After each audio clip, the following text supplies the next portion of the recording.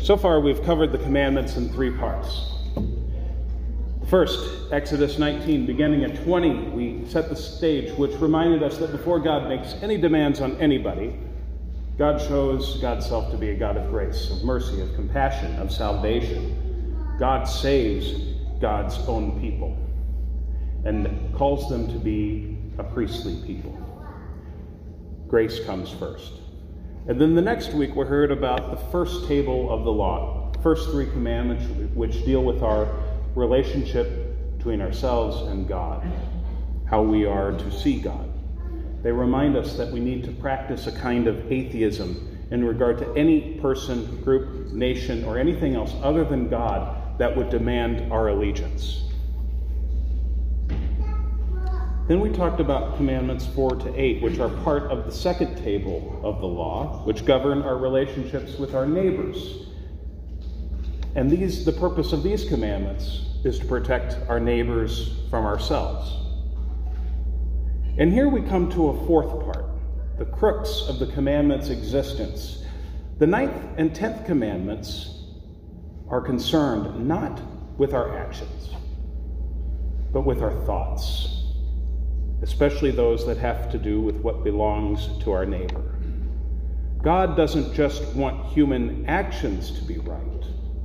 God wants our hearts, our minds, our thoughts to be right as well. But this raises a question. Why should God be so concerned with our thoughts?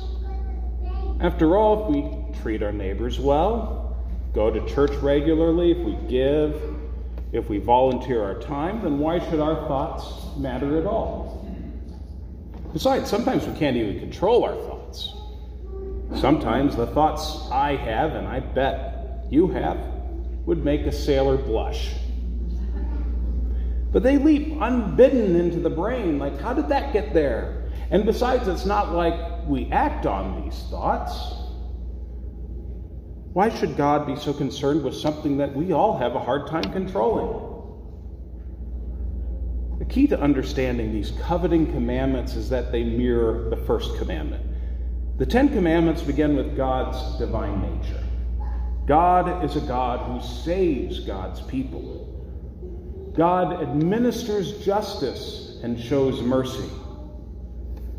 These last commandments show us our fallenness. They reveal the old Adam and Eve within each one of us, complete with the thoughts that leap unbidden into our brains, thoughts that desire what belonged to our neighbor. To borrow from Charles Dickens' description of Ebenezer Scrooge, the old sinful self in each of us is a squeezing, wrenching, grasping, scraping, clutching, covetous old sinner. And this old covetous self is as ancient as humanity. In the garden, Eve saw that the forbidden fruit was good for food, and that it was a delight to the eyes, and that the tree was to be desired to make one wise. The word, by the way, for desire there is the same word translated in Exodus as covet. The bitter fruit of coveting, of envy, is behind the first murder when Cain kills his brother Abel. Jacob covets his brother's birthright and blessing and obtains them, causing Jacob to have to flee from his wrathful brother Esau. Jacob's family is a mess. It's a hotbed of coveting, envy, and hatred. Between his wives and among his sons, jockeying for the position of favorite. By the time we get to the Exodus, the pattern of coveting is well established. It continues with Israel's kings. Probably the most famous story of coveting in the Bible is that of David and his coveting of Bathsheba, another man's wife. Continues today. You could say that coveting is one of the foundations of our contemporary economy. Without it, the whole system would collapse. After all, if people don't covet, they're less likely to buy. Although maybe people are buying too much now with inflation, but that's just beyond my scope. The drive to covet is built into the American marketplace. I want it now. For instance, my daughter has one of those baby Einstein books. You know, they play classical music, and one of the tunes caught my attention, so I looked it up on YouTube and started listening. So I'm listening. It's Teleman's from his water music, and suddenly an ad breaks in, and it's this loud. You know, the music was at a reasonable volume, but not the ad. I don't remember the content, but it's not really important. All kinds of things get advertised, all things to try to trigger the I want part of our brains. You know, belts. Seen ads for belts? Okay. Cars, car insurance, beer, smartphones, men's health products, and of course, politicians. Though these ads all have one thing in common. They create dissatisfaction. They make us want more. And their product, as it turns out, is the cure to the dissatisfaction they create. Rinse and repeat. There truly is no end to the drive and to the desire for something else. We don't have a chance for hearts at peace, for hearts of shalom, except in Christ. Here's the bad news, as if I haven't said enough bad news, but here's the bad news. We can't keep any of these commandments perfectly or even well a lot of the time. We can't do it. And our good deeds don't outweigh our bad ones. There's no scales with God's justice. In fact, as the Apostle Paul writes, our knowledge of what the law says we should do often makes things worse for us. Paul writes, if it had not been for the law, I would not have known sin. I wouldn't have known sin if there hadn't been for God's law. I would not have known what it is to covet if the law had said, you shall not covet. But sin, seizing an opportunity through the commandment, produced in me all kinds of covetousness. That's a bitter irony indeed. Sin takes the good commandments of God and uses them for its own purpose. Paul writes further, sin, seizing an opportunity in the commandment, deceived me, and through it, it killed me. Knowledge of sin, according to Paul, increases it. Wow. But it is in our death and condemnation that we receive good news and the best news.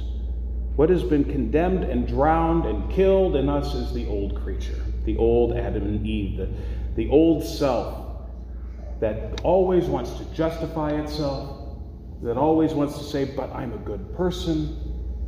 The old self that is always trying to weigh things out. That old self is dead in Christ. Despite its periodic attempts to emerge forth and wreak havoc, it's gone. It has no future. And a new self is raised. Luther writes in the Small Catechism that this new self, God's new self, is raised every single day. Baptism happens once, but its effects are repeated over a lifetime. Over a lifetime. Every day, that old sinful self is killed once again, and a new self rises forth, a self that is free. Free. A self and a heart that's filled with God's shalom, with being whole. A new person. Free of the shackles of envy, hatred, and coveting what is not ours. A self free from judgments, from needing to be a mere good person. Now we can be God's person. God's own person with God's own heart. And this new person, God's person, isn't some kind of weird, creepy, assimilated creature like the Borg from Star Trek, if you remember that. This new person is nothing less than your full, true self. Your full, true self. As C.S. Lewis writes in the Screwtape Letters, when God talks of losing their selves, he means only abandoning the clamor of their self-will. Once they have done that, he really gives them back all their personality and boasts that when they are wholly his, they will be themselves more than ever. The old sinful self is killed, a new self rises. So here we are, at the end of the law, which is Christ, and our new selves in him. This new self, our true self, with hearts of shalom, is a self free to love. To be, indeed, the love of Christ, not out of obligation, or because we willed it, as if such a thing were possible, but because God made it so in us. God has made us God's people. Relish that gift of freedom. Relish the gift of your own true self. Amen.